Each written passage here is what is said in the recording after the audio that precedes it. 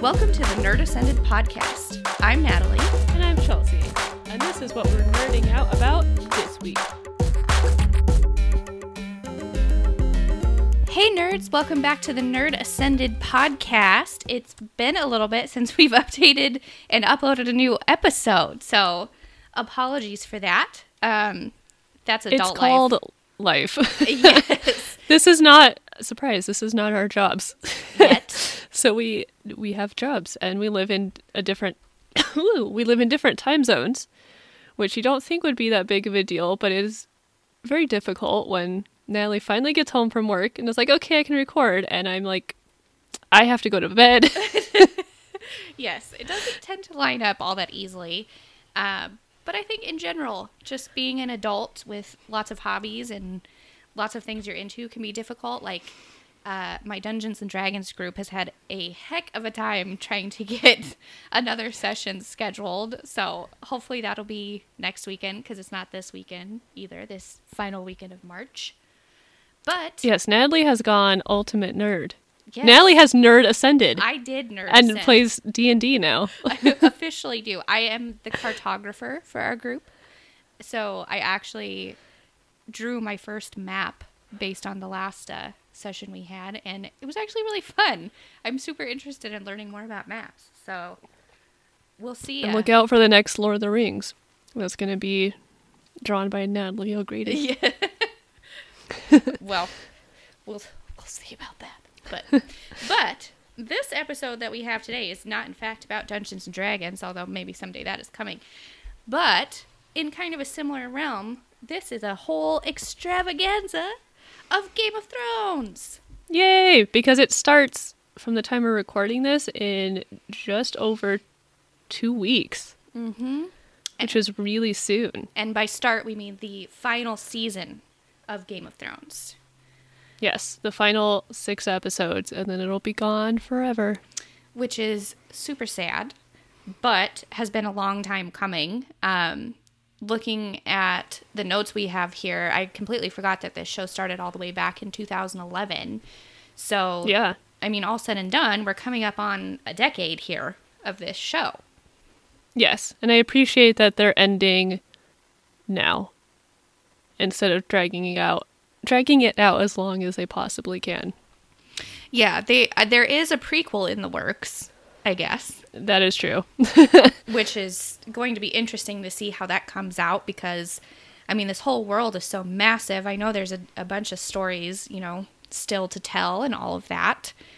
But, I don't know, part of what's been so great about Game of Thrones is some of the stuff that we've pieced together along the way, which we'll talk about. And the prequel won't have that, because we're learning about what happened in the past as we went along in present day, quote, quote, Game of Thrones.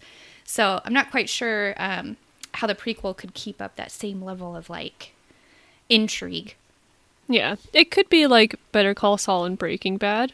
That's true. Where no one expected Better Call Saul to be as good as it is. And it's absolutely wonderful. So yeah. Okay. Let's talk about Game of Thrones. The nerdiest of all nerd things. That's not true. It's not the nerdiest of all nerd things. It's actually very mainstream. But it did not. Lots of people watch it. It did not start out that way, for sure. And No. I started watching this show because of you. I'm pretty sure Yes. in about 2014 is when I started watching it. And you started watching it because of a class you were taking, right? Yes, I was taking a TV and culture class in college. Sounds like a great class. Was absolutely horrible. It was so disappointing. hard. It was not fun. But I had to do this massive group project. Don't want to talk about it, but our final had to be about 90 pages. Oh my And we God. chose a Game of Thrones. Some girls in my group had seen it. I had not. So I got assigned to do the first 2 episodes part of our project. And so I watched the first 2 episodes. I did a lot of research about, okay, who is this? Who is this? How are they all connected? I needed it for my project, but it also made it a whole lot easier to keep going after that, because I knew who everyone was, and I Yes. knew what the houses meant and how they were all connected and actually what was happening. Because when you watch those first, I'd say at least the first half of the first season, you have no idea Yes. who anyone is. And yeah, you have no idea what's going on. No, and it's really hard to keep track of. And I know when I first started watching, I was giving nicknames to people because I could not remember their names. And then there's, you get later on and there's like Braun and Bran. Yes. And there's a ton of confusing overlap in the families. I referred to Bran as oatmeal for a long time. Oh, I thought it was cereal. I think it was actually both. Yeah. He evolved. Because he's like Bran oatmeal or Bran cereal. Yeah. The one I could always remember was Tyrion and Jon Snow for some reason and Dany. The three of them were always easy for me to remember because even if you couldn't remember her name was Daenerys or Dany, she was Khaleesi, which is pretty distinct.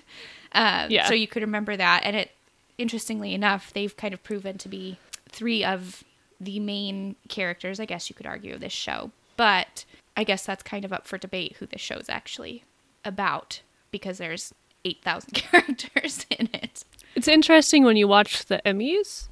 No one from Game of Thrones can ever qualify to be nominated for Best Actor or Actress. They're only supporting because I think they base it off how many lines you have, and no one has enough lines. Did Peter Dinklage get nominated once? I think he's been nominated a couple times. Did he get nominated as on his own as like supporting, and then nobody's been nominated for lead actor or actress? No, I don't think anyone's been nominated for lead because they don't have enough lines. can't. Yeah. But I think Peter Dinklage has been nominated, and maybe Lena. Oh, he won last year. He won in Okay. September 2018. And for Game of Thrones. And 2015. He did win. I'm for assuming Game of so. Thrones, I don't yeah. think he does any other TV right now. And did Lena Hadley? I think she was nominated too. Headey? That's her. For once, I know I really hope that's the correct pronunciation while I'm like bragging that I know it. Well, we're just gonna apologize to Lena in advance. She's one of my favorite actresses. Love her a lot. Natalie's going out the window. I just had to close that. Sorry, I just realized the whole neighborhood could probably hear me about to scream about all this Game of Thrones stuff we're going to talk about. I feel like she was nominated. I'm having trouble. Oh, she was nominated in 2014. Yes. It won. Wait, no, that was nominated. Wow. Okay, so Peter Dinklage has won an Emmy. This is just Emmys. He won for Best Supporting Actor in 2011. Wow. The series won as a whole in 2015. Peter won again that year. Emilia and Lena have both been nominated. Directors won. Writing has won. It won again in 2016. Oh, Maisie Williams got nominated for the episode No One in 2016. It has won Outstanding Drama Series several times. It won last year. And Peter won again last year. And Lena gets nominated most years, actually. Which, I mean, she should. She should, yeah. So it's up there. And I expect at the 2020 Emmys, there will be quite a few nominations. Yes, unless it is season. absolutely horrible, but I don't imagine it will be with the level of acting. No, and the level of time that they've put into this, because the last season, season 7, aired in 2017. Yes, it was summer 2017. So we've been waiting quite a while to wrap this whole thing up. And, I mean, I hope anyone listening to this podcast, knows what's going on with Game of Thrones. Otherwise, you might just be kind of confused by all of this. But to give some background, it is obviously based on a book series by George R.R. Martin, and the book series is not complete.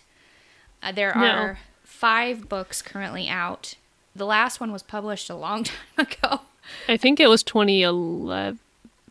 Maybe when this show even started. And he supposedly has 2 more books, which would be titled The Winds of Winter and A Dream of Spring, right?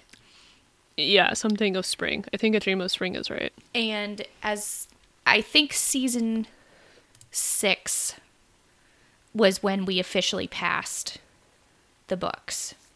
Yeah, we caught up when Jon Snow died. I think that's how the 5th book ends. I haven't read that one.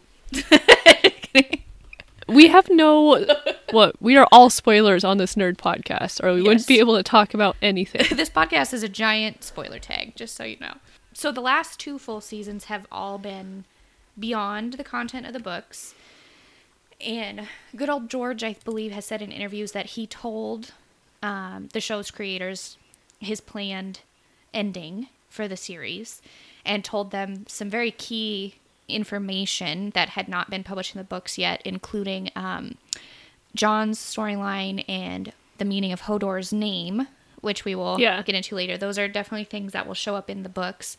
But he has also since said that the ending of his books may be different than the show. And I mean, I would imagine for the most part, it's probably due to a lot of the like smaller storylines.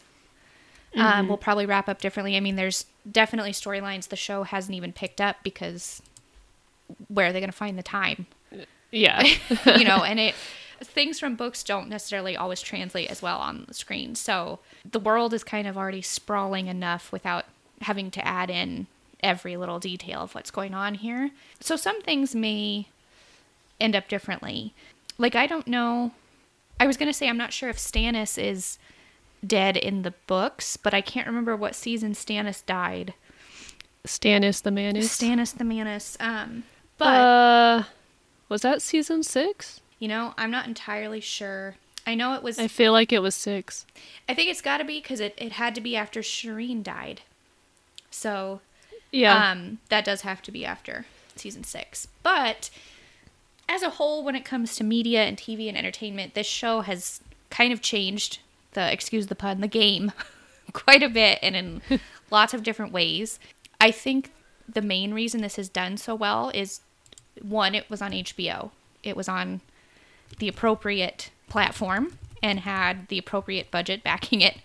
But the people that created it were huge fans of the book series, I should say. So you can see throughout this series kind of the love and care and respect for it that has gone into it. And something I love about George R.R. Martin is that he has openly admitted that he cannot keep track of his own world at this point because it's so huge. And he loves connecting with super fans.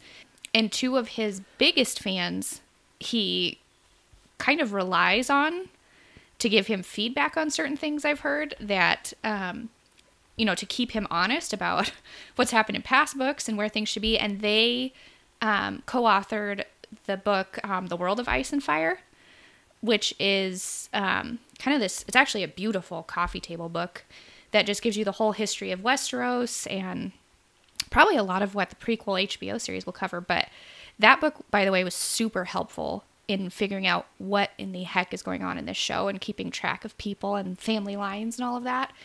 So I love that he was also just working so closely on this show and is, in close contact with the show's creators, even though they will do their own thing here, but they definitely have integrated him into the process. And it did, one of the biggest ways that it kind of changed TV was, anyone who'd read the books, this wasn't a surprise, but if you were new to the world of Game of Thrones with the show, but were aware of who the actor Sean Bean is, when you saw that he was in this show, it probably gave away a big spoiler to you just by the sheer fact that he is known for dying in every role that he plays.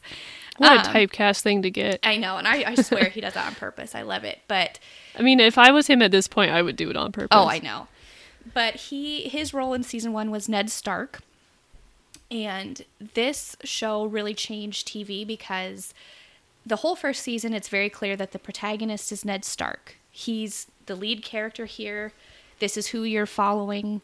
This is kind of who's the pin at the center of everything. And then lo and behold, he dies in episode 9 in a pretty graphic, violent way. And especially when you haven't read the books, and I'm sure for book readers the first time they read it, that is really kind of a unsettling, earth-shattering thing as a viewer or a reader to have your protagonist just die right out of the gate like that. And it really sets the tone for what kind of show this is. that completely breaks the rule of TV shows and movies and books that everyone kind of sticks to and expects, where your protagonist makes it to the end. And most of the time, especially in fantasy, gets what they want. And he just died at the end of the first season. And that theme continues through the rest of the show, where people who you think are main characters repeatedly die. Characters you care for deeply die in often abrupt ways. Right. Sometimes they don't get their little hero's journey or redemption. Most of them don't. They just die, which is, I mean, it's more realistic, but it gives people kind of a love-hate relationship with this fandom, I guess, because it's putting yourself through emotional turmoil quite a bit. But the important thing about everyone dying, and most of the big characters have died, is there's still a purpose to it for the plot and the rest of the characters. Like, it still drives the plot forward. So, like, when Ned died, the whole storyline didn't die with him. No. It was it spawned everything that's happened since then. And the Red Wedding, again, like, spawned everything that cascaded off of that for the rest of the characters that are still there. And so that's why it's hard and it's awful, and people that you really love die. And even when you're like, okay, I love this person, they're probably going to die. Even when it happens, it still really sucks. But at least there's a point to it. And it just deepens the complexity of the plot and makes it better. And luckily, there's a bunch of characters, so... You could just pick a new one. Yeah, although a large portion of them are going to die in Season 8. We don't know for sure which ones, but at this point you can expect... Quite a few. Most of them probably will. Does this end with just Arya standing in a completely empty Westeros by herself? Maybe. The other thing about this show and its complex plot that are so awesome is it is very complex, but nearly every tiny little scene that seems like a throwaway scene is not. Details do matter, and as we got to the later seasons, things from like the first couple seasons came back and did in fact suddenly matter. And so people have been able to put pieces together along the way, and when we finally got into season 7 and had a lot of these things finally fall into place, it was extremely satisfying as a fan of the show, because people had figured out some of the big plot points long ago because of all the clues, and so it was really exciting to see them finally happen. And I guess this would be a positive thing, that this has also led to the fact that I have no idea how this show is going to end. I have no idea how they're going to wrap up most of this stuff. I saw once several years ago, and I'm assuming the showrunners are using the ending Martin told them. And he said many years ago he had seen someone correctly guess the ending on the internet. He didn't say where. Just somewhere. Yeah. So every time I read a theory from someone on the internet about how it ends, I'm like, Is it this one? You might actually be right. Of the millions of theories out here, maybe it's you. Maybe you guessed it. Maybe I guessed it. Maybe you guessed it. I guess we will find out.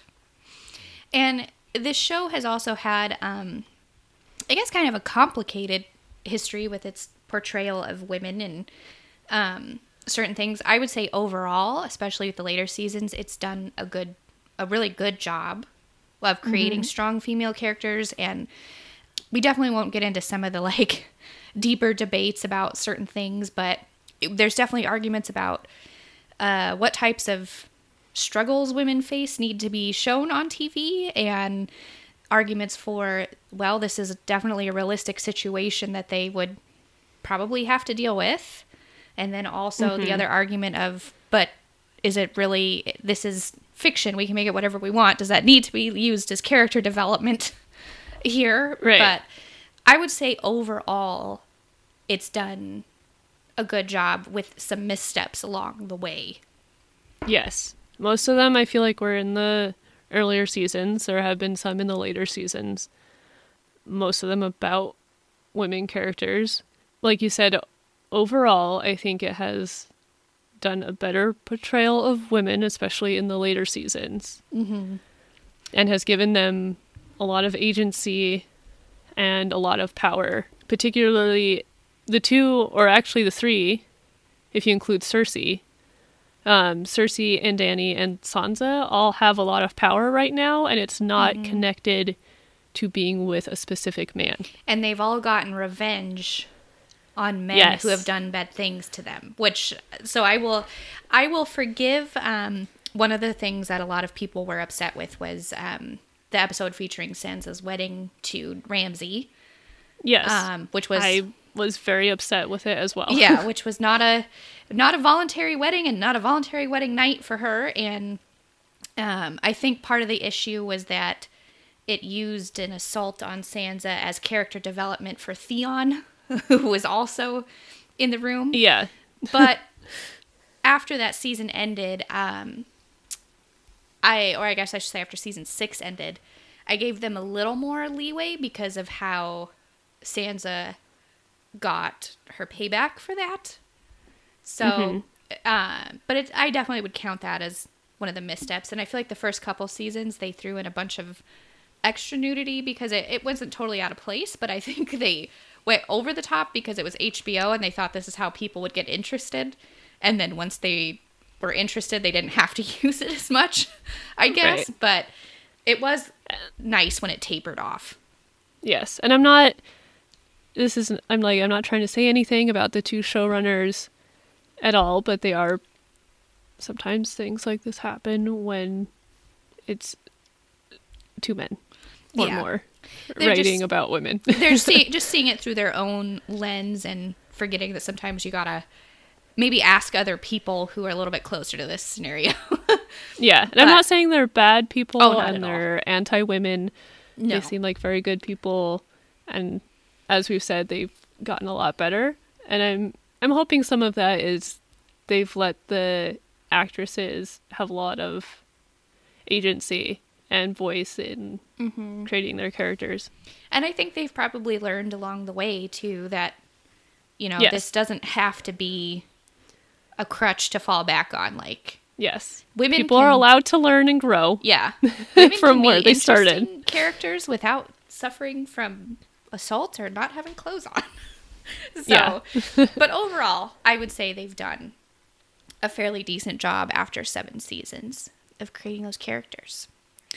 So to start kind of the next portion of this episode, we're going to go back to our little segment called Name One Perfect Blank. So for this one, it'll be Name One Perfect Episode of Game of Thrones. So interestingly, both of ours are from the same season. But one right after the other. They are not the same episode. So what was your single perfect episode of Game of Thrones? So I went through episode lists and really thought about it and did some homework. And I purposely picked an episode that does not have a battle in it. Though I love the battle episodes. They're very intense.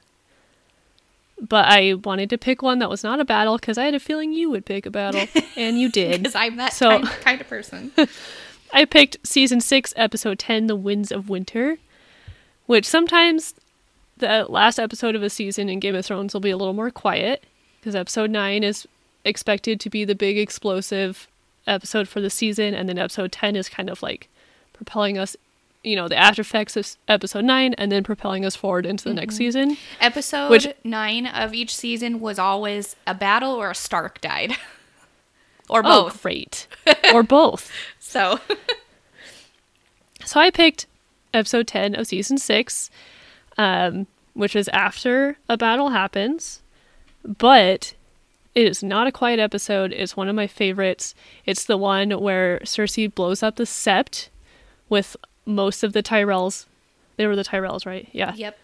Because Marjorie and Loras were in there. Loras and their father was in there. Grandma was not. Grandma was at home. Grandma was at home. Which, good thing, because she killed her whole family. Tommen goes out the window, which was very shocking. Also in that episode, Dany finally crosses the ocean, which we've been building towards forever. We had been waiting. And Jon is named King of the North. So who you'd say, or maybe, sorry. So you would say were the top 3 players in the Game of Thrones with their own followings and loyalties, all did very big things. And I think it's a lot of critical stuff that's set up for this last season, even though we had season 7 before this. I think a lot of what happened in Winds of Winter set us up for where we're heading into now. And I'll talk more about Cersei blowing up the Sept in a little bit, because I have a whole, love song.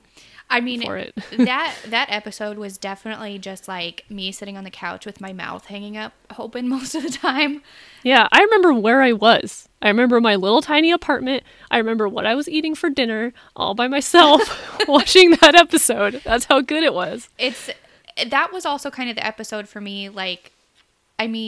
Cersei, through most of the series, I've gone from being absolutely sick to my stomach, terrified of her, to outright hating her, to really just being on her side, even though I don't want her to win either. Mm-hmm. And I definitely was sad to see Marjorie and Loras go. I was too. When that blew up, I was just absolutely ecstatic for Cersei. So despite, usually hating her, they've done a great job of kind of making you feel conflicted about her. And Tommen jumping out the window, though, was just so sudden and abrupt. And I was just oh no, that child just jumped out the window. I'll pull from our next segment to talk about it now, because our next one is best/most shocking moments, and I put Cersei blowing up the Sept and Tommen jumping there, because we all know how much you and I both love sound editing and sound mixing. Mm-hmm. And I rewatched this scene for us to record this episode of the podcast, and the music and the sound mixing in it is so good. You just have to watch it again. Oh, I'm gonna have to now. It's the perfect little song in the background, and it builds and builds and builds, and then everything blows up. It's very graphic, and then all of a sudden, all the sound cuts out at Tommen, mm-hmm. and he goes out the window to no sound. It's perfect. And that moment when Marjorie realizes what's about to happen and no one else notices. Oh, and she's trying to get her brother out. Yeah. Watching it again, knowing what was going to happen, I was like, oh God, please make it. I knew they weren't going to. Because this is Game of Thrones. Of course they were. And the High Sparrow was a Stoops. Yeah, I think that is just what made me so excited, because I was like, I don't even care who else is in there. As long as that dude blew up. Yeah. I mean, you know what? I'm fine with it. And going back to this show sets up things so far in advance. Obviously, Cersei's brother Tyrion used a very similar tactic back in season 2 at the Battle of Blackwater Bay. Yes, I don't remember what that stuff is called, the green stuff. It's fire. But they both used it. Yeah. It's I don't know if they call it dragon fire or something. I can't remember. Wildfire? Wildfire might be it. We're such huge fans of this show. I can't even remember. But it's been, 2 years since this show's been on now, so I'm a little behind. But yeah, that was, I would definitely agree. That's a pretty fantastic episode. Yeah. But what's your favorite, or not your favorite, but one of your perfect episodes? So mine is probably more cliche, because I'm sure it appears on lots of lists of best episodes of Game of Thrones. And it's the episode right before yours, season 6, episode 9, Battle of the Bastards, which when Jon Snow died at the end of season 5, most people, that's where the books had ended. But given the clues that were there, given the fact that Kit Harington didn't cut his hair after the filming for that, most people were pretty well aware that Jon Snow was coming back to life. There were just so many pieces that were set up. The Red Woman was in the area. I mean, it was just all clear that this is what was going to happen. And that this is the one time someone was going to die and we were going to get them back. And so everybody knew that. Now, they did as best they could keeping that secret. But when they released the titles of the episodes of season 6 before the show actually started, and everybody saw episode 9 was titled Battle of the Bastards, everyone knew exactly what that was. Because who else is a bastard besides Ramsay? Bolton and Jon Snow. Yeah. And everyone It wasn't knew. going to be Gendry. Although I would have been here for that too. I would have been there for it. But So everybody knew just from those 4 words exactly what this episode was, and that not only was Jon Snow coming back, but he was going to go get Sansa. And quite possibly we were going to get rid of Ramsay finally. Yes. Because and I liked the little twist that Sansa was already with Jon. Yes. She got herself. Yes, because Sansa did get herself. But as the season went on, and Jon Snow was brought back, and all his perfect emo glory, Kit Harington was just honestly made for that role. He was. So this episode, though, just as a whole, in terms of cinematography, directing, acting, is just amazing. And like we said, we appreciated that the women who've gone through difficulties have gotten their revenge in pretty spectacular ways, like Cersei blew up the Sept. In episode 9, Dany burned a whole fleet with her dragons, and then got to keep the rest of the fleet to go back across the ocean, finally. And then at the end, Sansa kind of gets her huge moment as well. There's definitely also some really emotionally difficult moments, because this is the episode when Davos finds out about Shireen.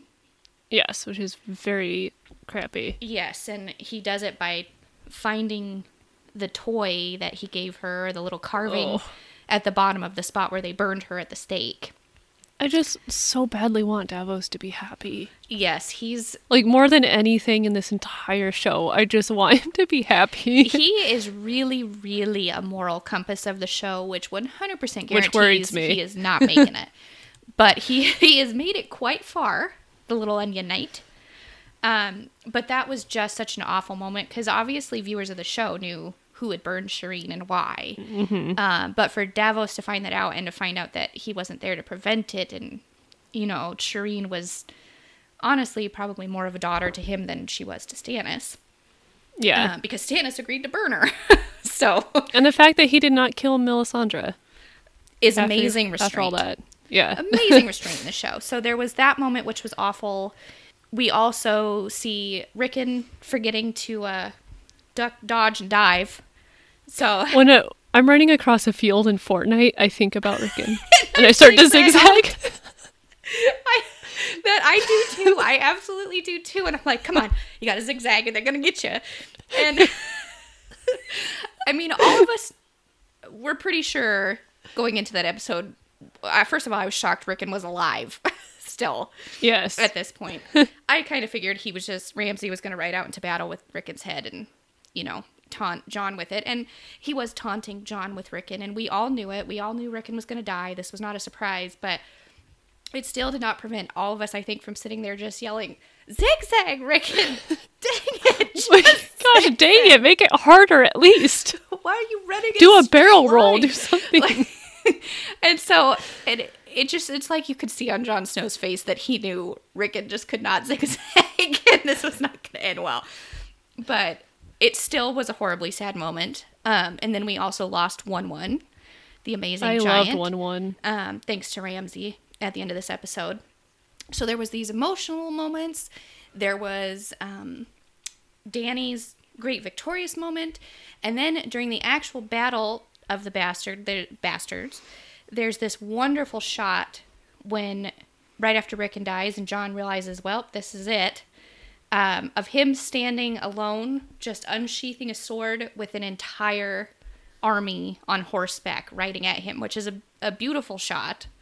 That is a beautiful shot of cinema. Yes. Like, that is a perfect shot. Yeah, there's actually a Twitter account called One Perfect Shot, which I highly recommend following if you're interested. Oh, I love that Twitter. Yeah, and that is definitely One Perfect Shot. And the battle is wonderful. It's graphic. It's stressful. Jon almost suffocates. There's a literal wall of death that almost suffocates Jon Snow. Literal wall of death. And then there's in juxtaposition to that first shot, this great shot with a bunch of dead and almost dead writhing bodies and Jon Snow in the middle, like gasping for air. And oh gosh. It's just it's stressful because honest to goodness, you actually didn't know if he was going to make it. No, because Game of Thrones has told you no one is safe and can die at any time. Yeah, and that he could have died then. he could have. And lo and behold, and I don't even care that this was a little ghost in the machine because the rest of this episode is great. And I do think this was set up prior. This didn't just come out of nowhere. But lo and behold, right at the perfect moment, Sansa arrives with Littlefinger and her army and saves the day. And Sansa was already there. She called Littlefinger on her crow. That's what I should say. She was there, but Littlefinger arrived. But Sansa gets to be at the top of the hill with them, looking amazing. Oh, yeah. And I still believe the little conspiracy that Littlefinger had gotten Baelish, there. Yeah. Yeah. He'd gotten there with plenty of time and waited. So he could make a grand entrance. I would 100% buy into that. Yeah. I would absolutely I know it's never been confirmed, but I buy into that. that he waited on purpose. Completely. And he would be the kind of person that would let plenty of people in the army die so that he's got more of his own people there. He totally would.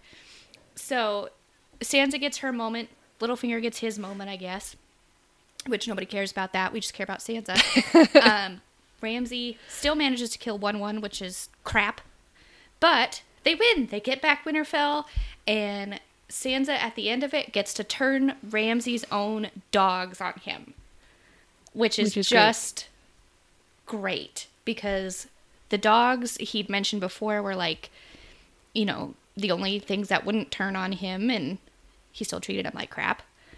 But to get eaten to death right in the face by your own dogs, and just to have that be her payback to him. And she had a very cool guys don't look at explosions moment where she did. She just walked away while they were mauling him in the background. I mean, it was just, I remember literally laying on the floor after watching that episode and was just like, I need a beer. I need something. Yeah. Because that was to do some yoga.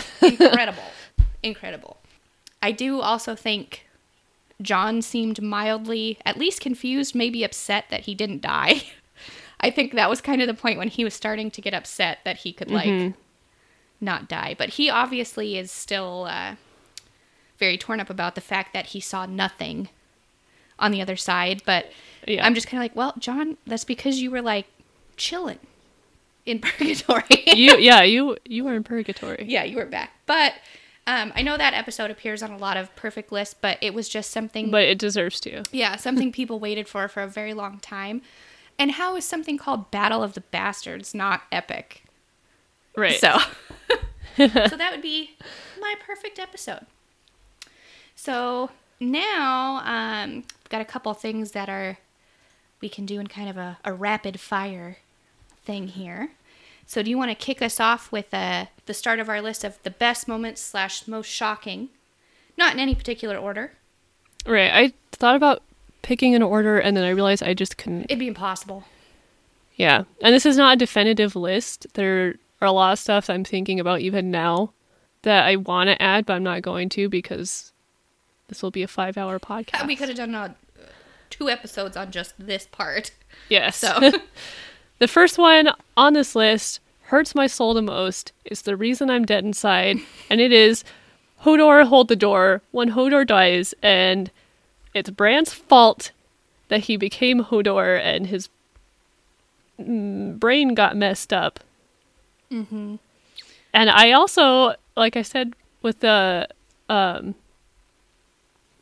Winds of Winter earlier, I remember sitting on my couch in my crappy little apartment alone watching this.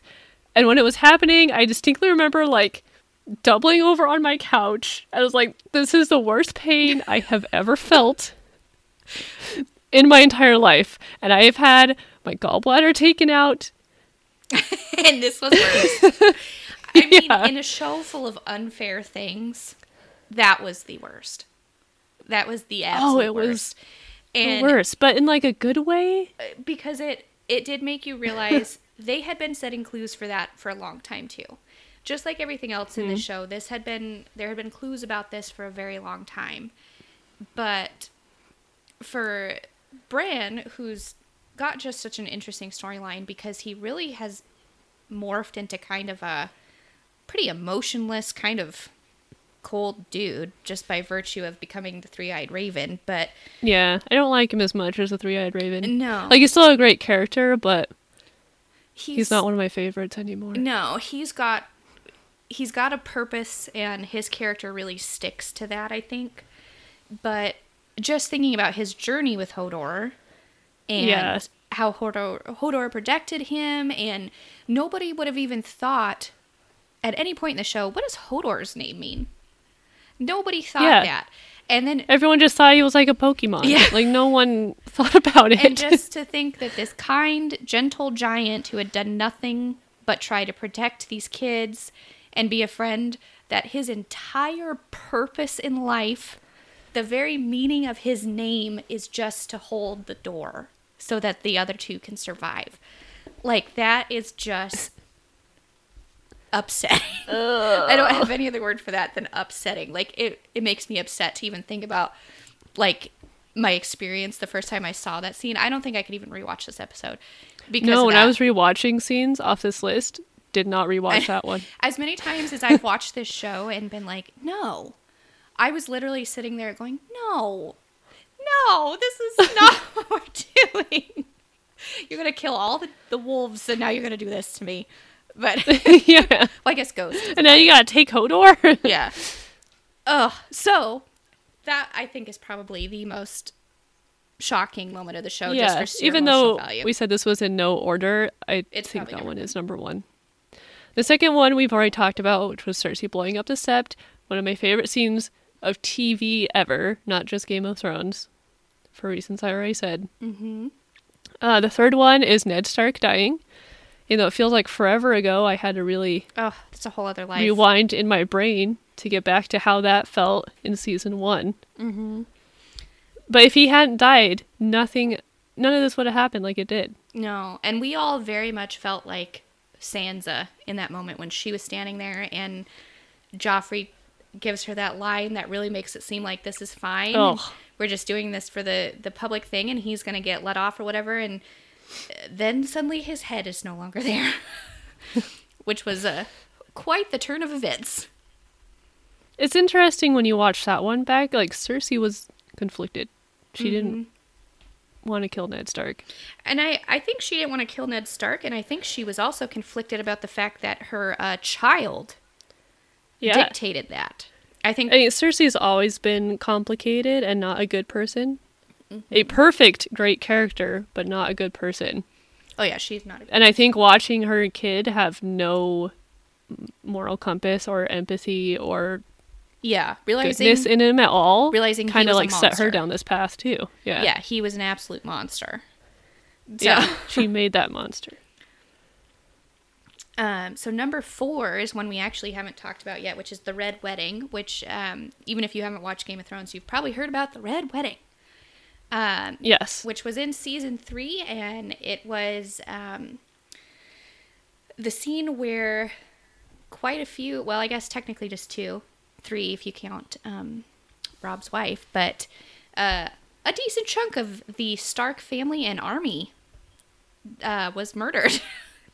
And Yep. it was another one of those scenes when we thought, certainly that's not what's going to happen here. Certainly they did not just trick these people into a wedding and a feast, and they're not going to betray them in the middle of this, which is what they've talked about before. You can't kill people who are breaking bread with you under your own roof and all of that. And but this also kind of set up the Bolton storyline for later and how awful they were.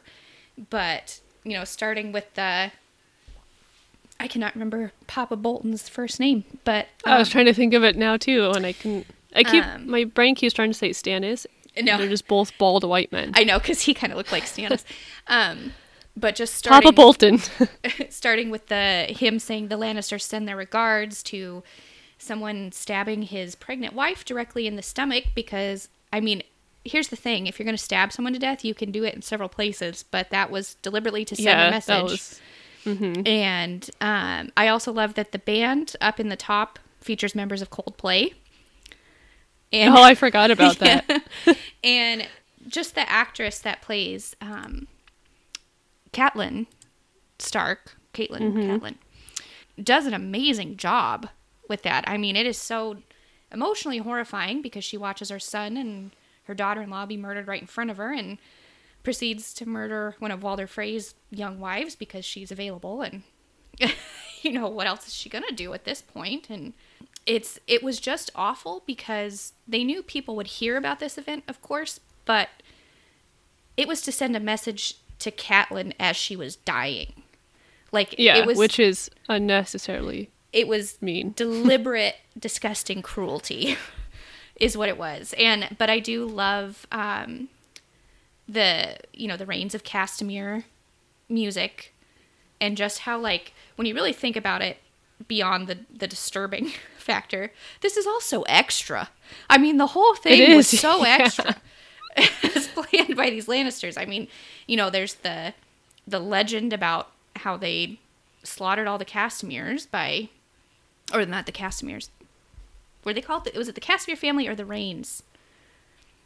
I don't actually remember. I don't know, because the song that was written about that event was The Rains of Castamere, which is actually a very haunting song if you listen to the version with words that they, the actual vocals, I should say. Yeah, doesn't it play at the end of that episode with vocals? Yeah, and it starts with, like, just the vocals, and it's a very simple music background, and it is just so haunting because the whole song is a message. And the minute, like, the music starts playing at that wedding and you can see Catelyn just, like, sit up, because why on earth would you be playing a song about the time the Lannisters slaughtered a bunch of people? You know, yeah. It's also, I think, the episode where a lot of people thought, I need to take a mild break from this show. Yes. Before binging the rest of it. That's where we needed the year-long break. Yeah, and to add on to that, I think one of the other most disturbing moments of the show is in the following episode when Arya sees them parading Robb Stark around on a horse with his wolf's head now attached to his body. Yeah. Yeah, That's don't like rough that. one. Don't like to think about that. No, that was actually, I'm not particularly sure why that, out of all things in the show, was deeply disturbing to me, but it was deeply disturbing. Yeah. Because it was, again, with just the deliberate mockery and cruelty, and no one but them was going to see that. So it's they didn't know she was there. No, it was just, it's, I guess because I have no idea what it would even be like to have that kind of mindset. So, yes. Yeah. But our next one on this list is actually a lot more satisfying and exciting.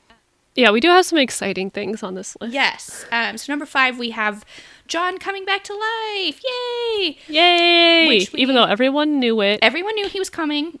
We knew that. Does not dampen the satisfying level. Oh, they trolled us through that episode quite a bit. They did. Because they pushed it to where you thought he's decomposing.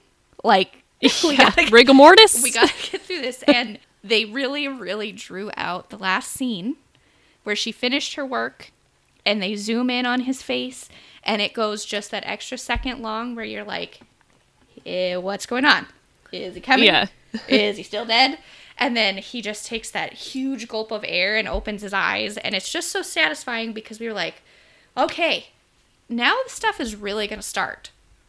Like, and it did. That was actually, I would say, even though that was just the start of episode 6, or season 6, I should say, that was like the beginning of the end game. It was, yeah. Right there. So that's why that was kind of a big We're moment. in the end game now. Ooh. Thanks, Doctor Strange. April 14th. Oh, wait, no, that's this. I don't remember when Endgame comes out. Anyway, Game of Thrones, yes. Not Avengers. The next one is the Tower of Joy reveal. Oh, this one still makes me where we so find out happy. Who Jon's real parents are. I rewatched this one today. Also has great music. A smaller battle, which I think is a really good one too, especially since Bran finds out that the battle did not happen like Ned has told everyone forever, and Howland Reed is the one that killed, what was his name? The Morning Star? Yes, the very famous knight who swings 2 swords around. Yes. I'll have to find that one. But And he was having very valiant fights with Ned Stark, and then Howland Reed ends up literally stabbing him when he least expects it, when he's not even fighting him. Mm-hmm. I wish Howland Reed had more of a presence Arthur in the Dane. show, but that's okay. Yes. Mm-hmm. Arthur Dane.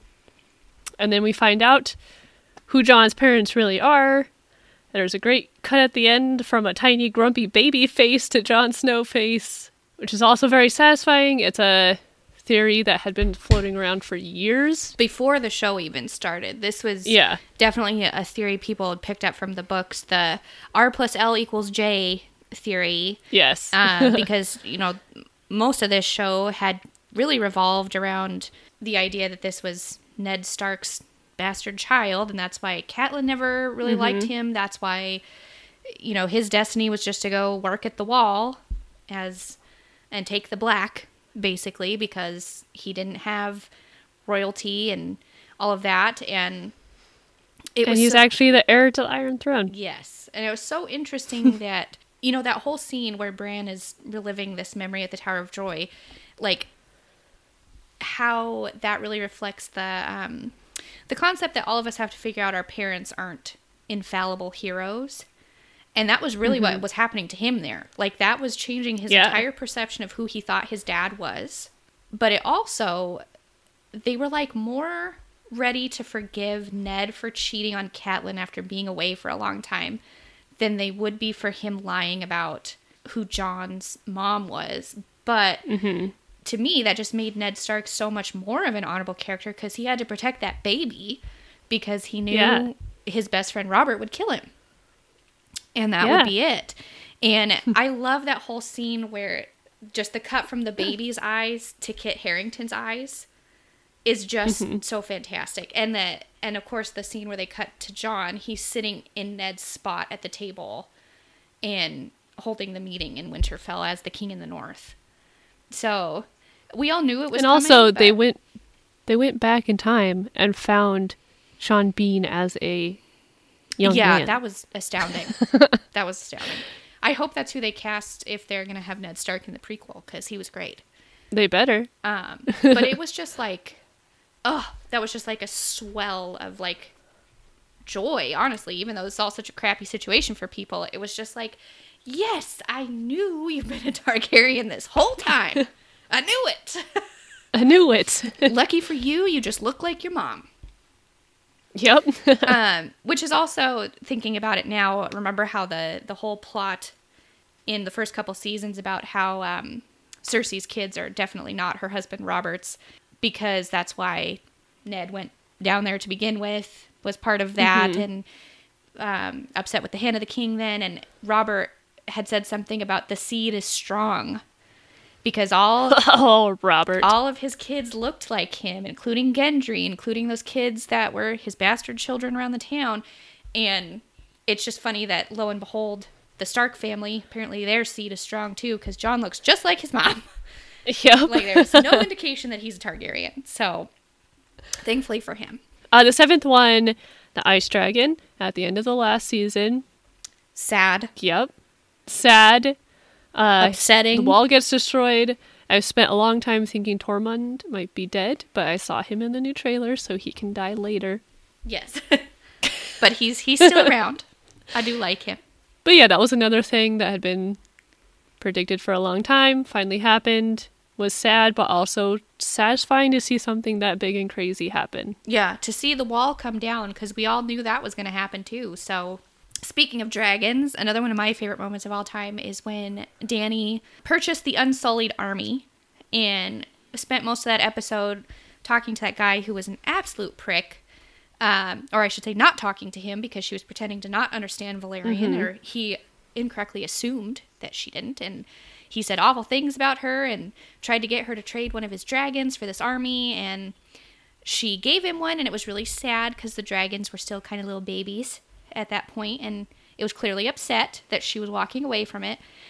And then to just see her suddenly start speaking to the army in Valyrian, and that guy's shock, and then he gets burned to death by the dragon. And she also gets a cool guys don't look at explosions moment at the end of that episode, when it just zooms in on her very stoic face and just stuff is exploding in the background, and there are people screaming.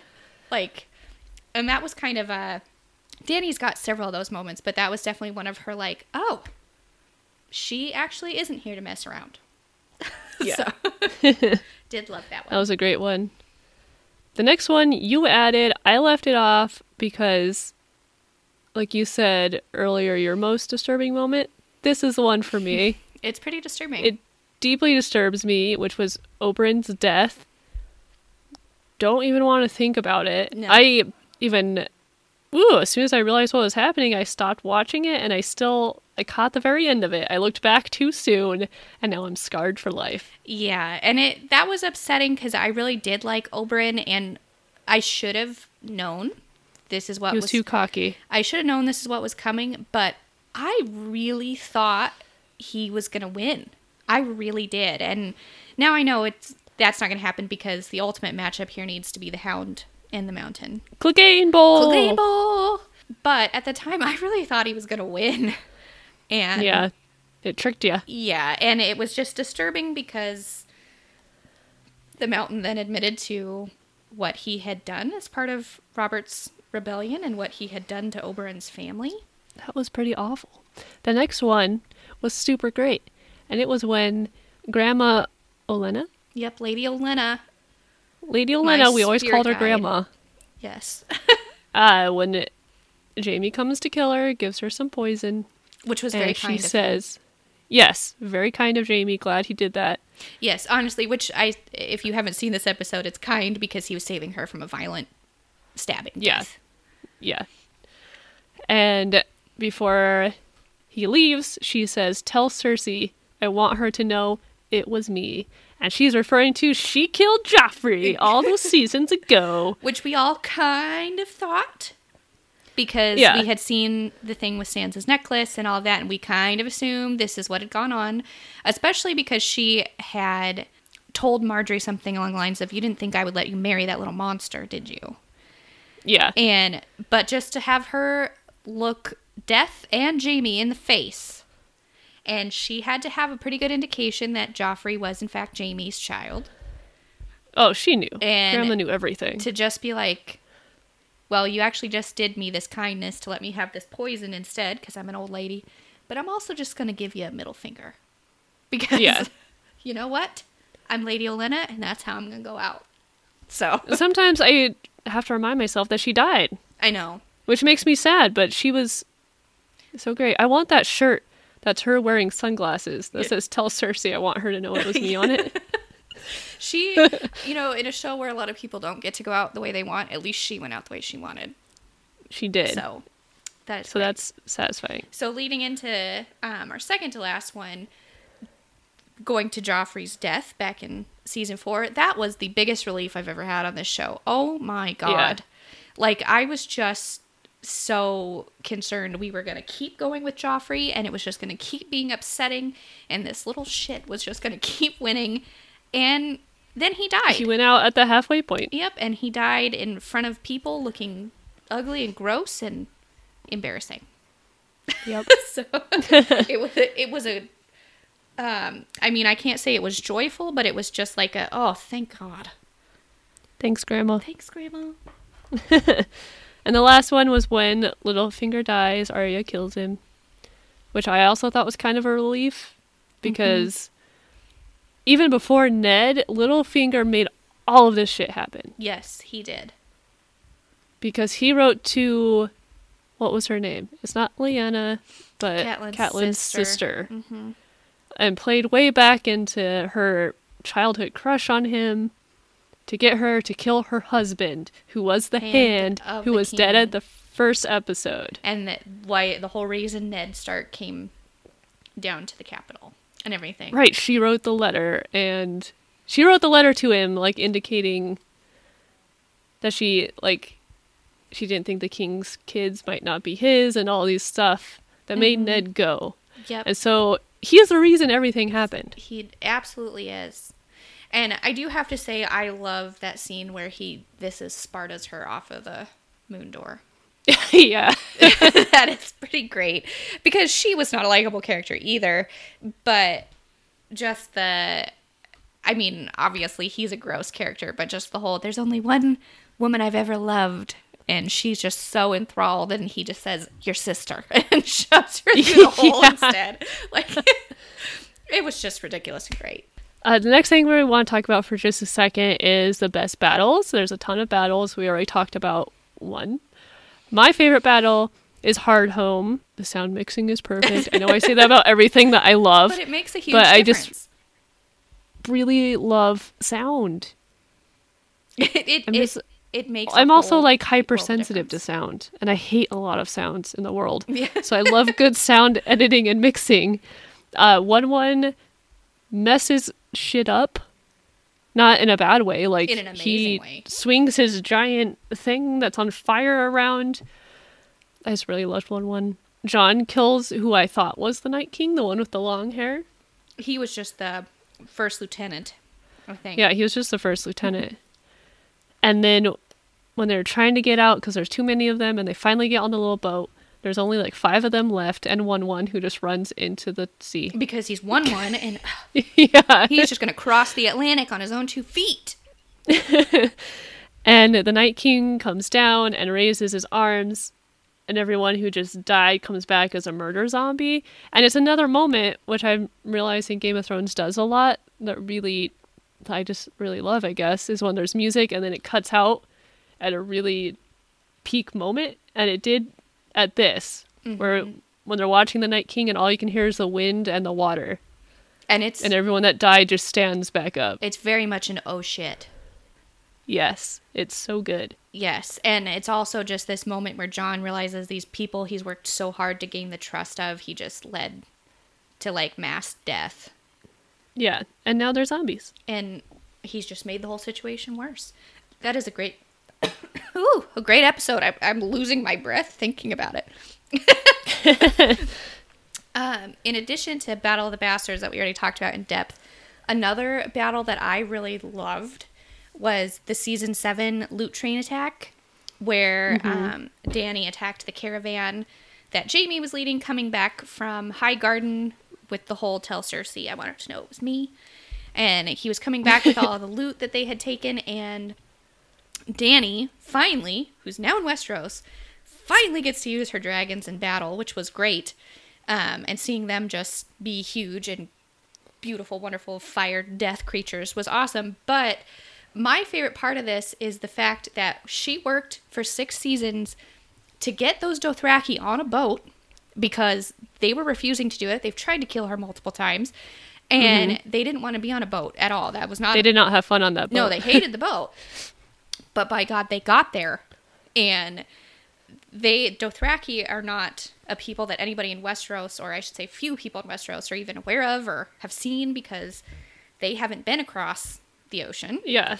And very few people go across the ocean. Yeah. And if they do, they don't necessarily come back.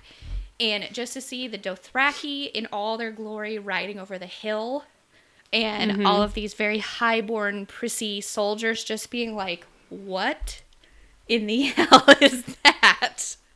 Was just wonderful. And it also kind of had a great conflicting moment for Dany on whether what she was doing was right here. Yeah, she doesn't have very many of those. No, and so that was good to see. And I just also love anything with Jaime in it at this point, because I know he's going to die. But it's going to be great. But he's going to die. I do just love him, and I love that actor. So it was just a great battle overall. So the next thing is our predictions of who wins and who dies. Because at least one person has to live, right? Supposedly. Right. I went through a couple predictions online just to see what other people are saying. I found an official study someone did that was on digitalspy.com, where they found a study that showed that female highborn characters that have switched loyalties at least once are most likely to survive. So that would be Sansa. Dany, technically. Dany has never switched loyalties, really. She's always been loyal to herself. That's true. I was thinking of if switching from her brother counted, but And she's I don't know actually. she's gone back I and forget forth about. with the Dothraki, but she's always technically been loyal to herself and to Khal Drogo. Yes. So Dany and Cersei are the most in trouble, if that is true. fascinating. Arya is also, if that is true, likely to survive. And it also said this characters in general that have switched loyalties are more likely to survive. So Tyrion's looking good. Because they're playing the Game of Thrones, right? Yeah, So- yeah. And Jon is kind of middle. And Jon, that's interesting to think about because I don't know that Jon has ever deliberately switched sides. No, he got forced into that. But Yeah, and it was more of a, I was going to say it was more of a survival, but so was Sansa's. So if you go down to that poll, I found a Reddit poll Reddit poll. from a little bit ago that has most of the characters in it, and people voted on who they think survives and who dies. So I think we could quickly go through it and then both just say yes or no. Okay, the first one is Tyrion Lannister. I say lives. Lives. Yeah. 100%. Jon Snow. Toss up. It's, If you have to pick one. he dies. Ooh, I'm gonna pick he lives. But I mean, it's also hard to pick. Daenerys Targaryen. I say she And if dies. I said Jon dies, I say she lives. Because I think it's going to be one or the other. Right. I don't think they both live and get married and have an incest baby happily. Oh, no, I think... I don't think they can both be alive. I think they are both Azor Ahai, and one of them's got to kill the other one. Ooh. That's what I think. Arya Stark. I think she lives. I think she lives too. I think she lives have no alone. idea what happens to her though. Yeah, I think she lives Yeah. alone somewhere. Sansa Stark. Lives. I say she lives. She is playing the Game of Thrones the most. Yes. Bran Stark. I think he's going to turn into Thanos dust just like willingly at the end of this. Yeah. I think that's what he's going to do. I just put like both question mark. I think I'm He's already kind of both. I'm not 100% adverse to the idea that he is also maybe the Night King. Oh yeah, we've talked about that That's theory. real convoluted, but I'm not against it. Jaime Lannister Is dying. He is gonna is die. dying. I agree. And he's gonna die by his own hand. That is my theory. His gold hand. His gold hand. His own gold hand. Cersei Lannister Dead. dies. And it's gonna be Yes. by Jaime's hand. He's gonna kill her and then himself. His gold hand. Yep. That gold hand. That gold hand's gonna get her and then it's gonna get him. The Hound. I say he dies. I think he dies. I think he and his brother are gonna mutually kill each other in Clegane Bowl. The Mountain. Dies. Dead. He's gonna die. Davos Seaworth. I say he lives because I desperately need Yeah, him I to. refuse to believe anything else, so he survives. The people that took this poll also voted very highly for him living. Qyburn. He's Definitely gonna die. dying. No one needs him. Grey Worm. Probably gonna die, and I think Probably gonna die. he's gonna die saving Missandei, or just really like some heroic battle moment that turns the tide for Dany. Yeah. Miss Missandei? Missandei? I could see her surviving. I think she lives. I'll talk about that later. Samwell Tarly is definitely gonna live. He's gonna live because I think he's the narrator of this story. Yes. He is the Bilbo Baggins / Frodo of the story. Gilly. I think she lives with Sam. I think she lives. She's and in a their pretty baby. safe spot. I think little That was the baby. next one, Little Sam. Yep, they make it. Melisandre. She gonna die. Sandra. She's gonna die. And I think she'll get some sort of redemption something, but she's gonna die, I think. Varys. I think he lives. Which I saw your little note on there, and then I added on the bottom, Varys lives is some controversial opinion. I think he lives, and I think it's because he's Littlefinger's counterpart, and he's been playing the Game of Thrones the whole time, but He has, yeah. he's been loyal to Westeros the whole time. Yeah. But has done that by changing sides repeatedly. Yes, I think he might. Oh, it's hard, but I think he's going to live because everyone expects him to die. I think and he's been live. very quietly playing the game. This one makes me sad. Brienne of Tarth. I think she's gonna die. I think she's gonna die. This poll thought the other way, but I think she dies. I love her as much as I love Davos Seaworth. But I think she's gonna go out in a heroic blaze of glory. Yeah. That is for sure. She's got too much Ned Stark-esque. Yep. Too much of a moral compass. This one's kind of random. I forgot about him. I didn't even realize Podrick was still alive. I forgot about Podrick. Podrick. I feel like he's kind of a side character and is just gonna die because... Yeah. What else is going on here, Podrick? Tormund, I think, is going to die. Yep, agree. I don't think he gets to hook up with Brienne because she doesn't want to right now, and that's fine. No, but they might die together. Yeah. Beric Dondarrion, I also forgot about him. Definitely going to die. He's gonna die because he's gonna realize he's not actually Azor Ahai or whatever. So he's gonna die. Gendry, I agree with this poll. I think he'll live just because he's the only one of the... Wow, what was their last name?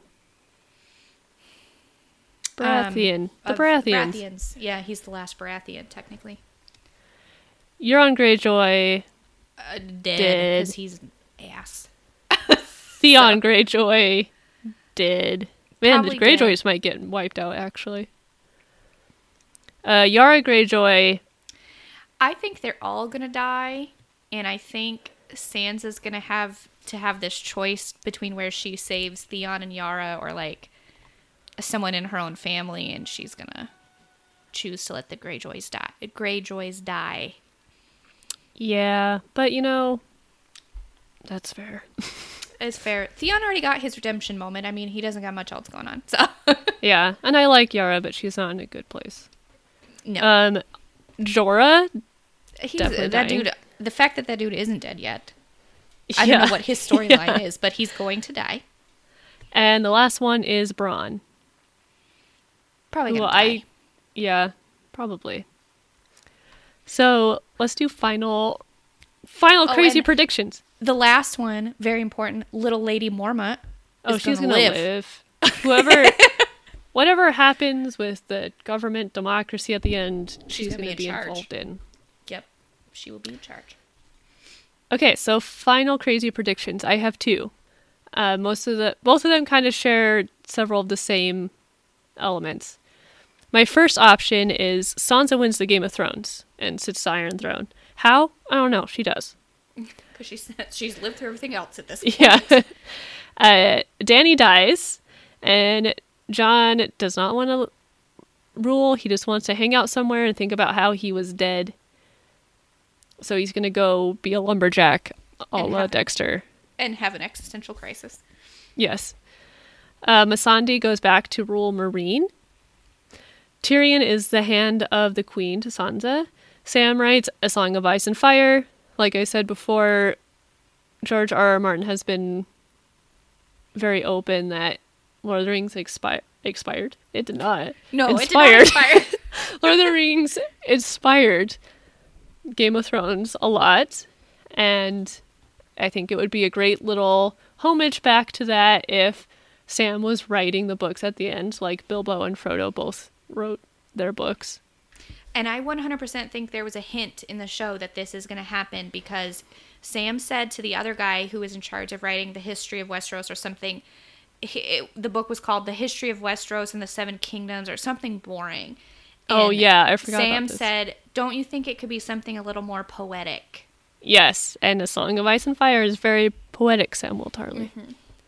And also, he's already survived the White Walkers. He killed one. He was the first one to kill one, so... He was. And my final shot is a White Walker hand pops out of the snow. And then my second theory is no one sits the Iron Throne. It gets destroyed in the Dragon and White Walker battle, and any semblance of government and politics and rulers and high houses goes along with it.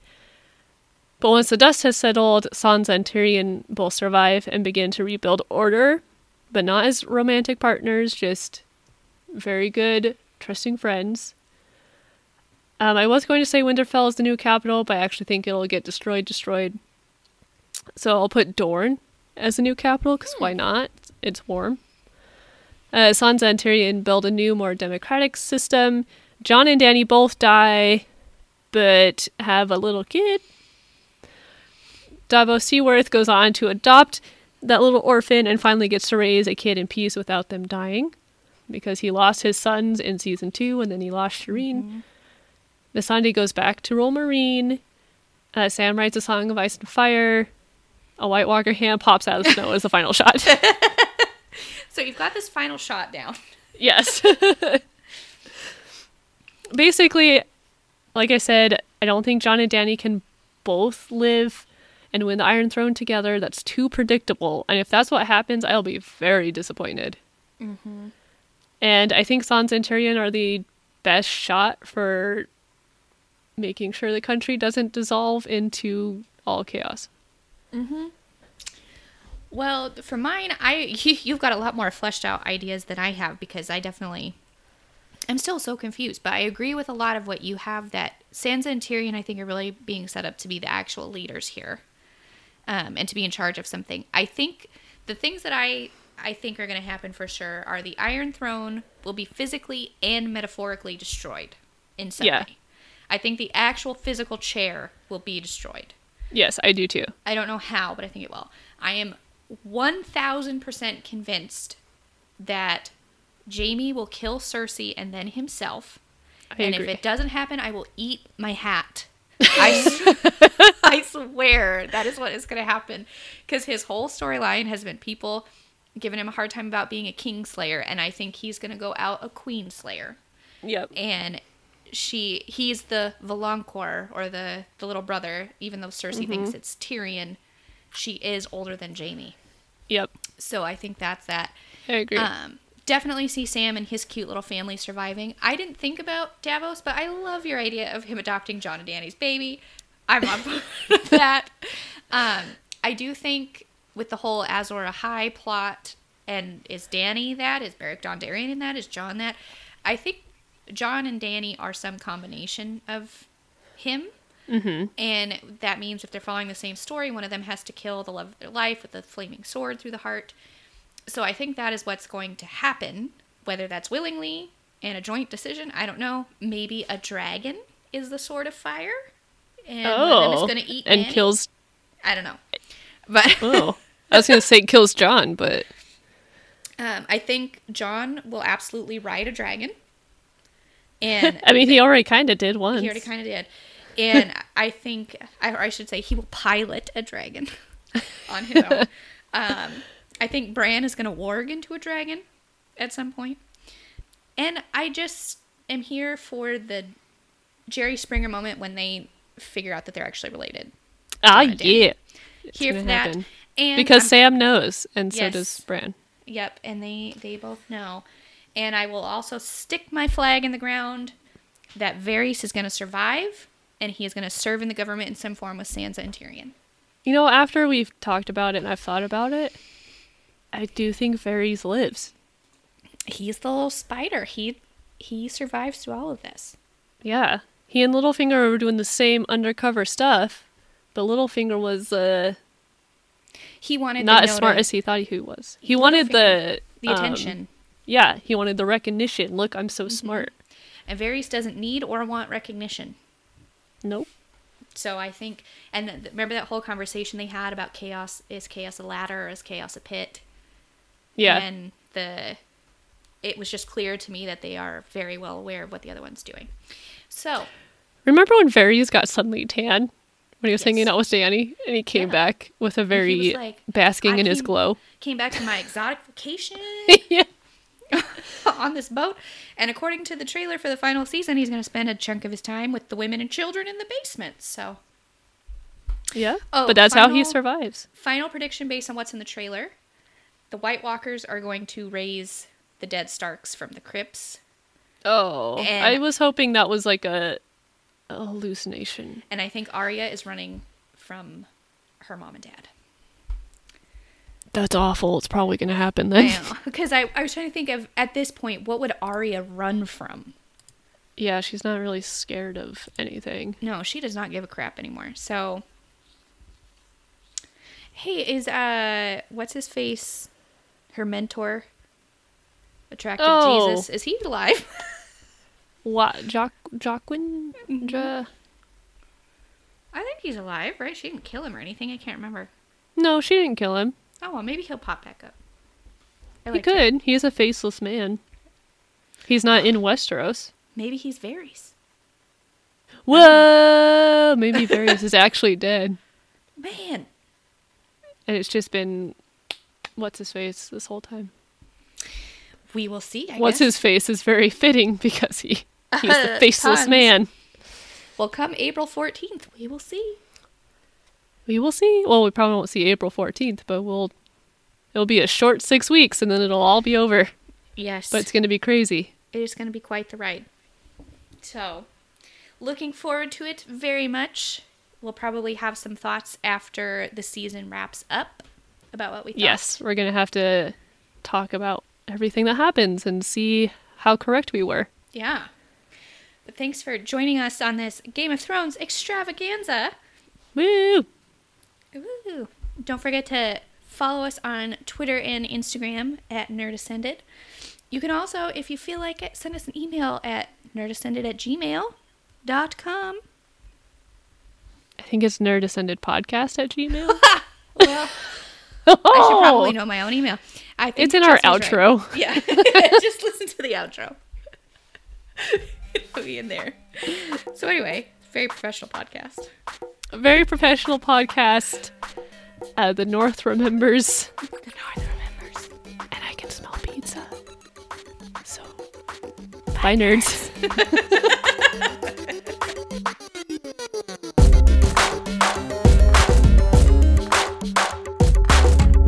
Our intro and outro music is courtesy of Sneaky Creaky on Yummy Sounds. You can find us on Twitter and Instagram at NerdAscended. You can also email us at nerdascendedpodcast@gmail.com. And ratings are always appreciated.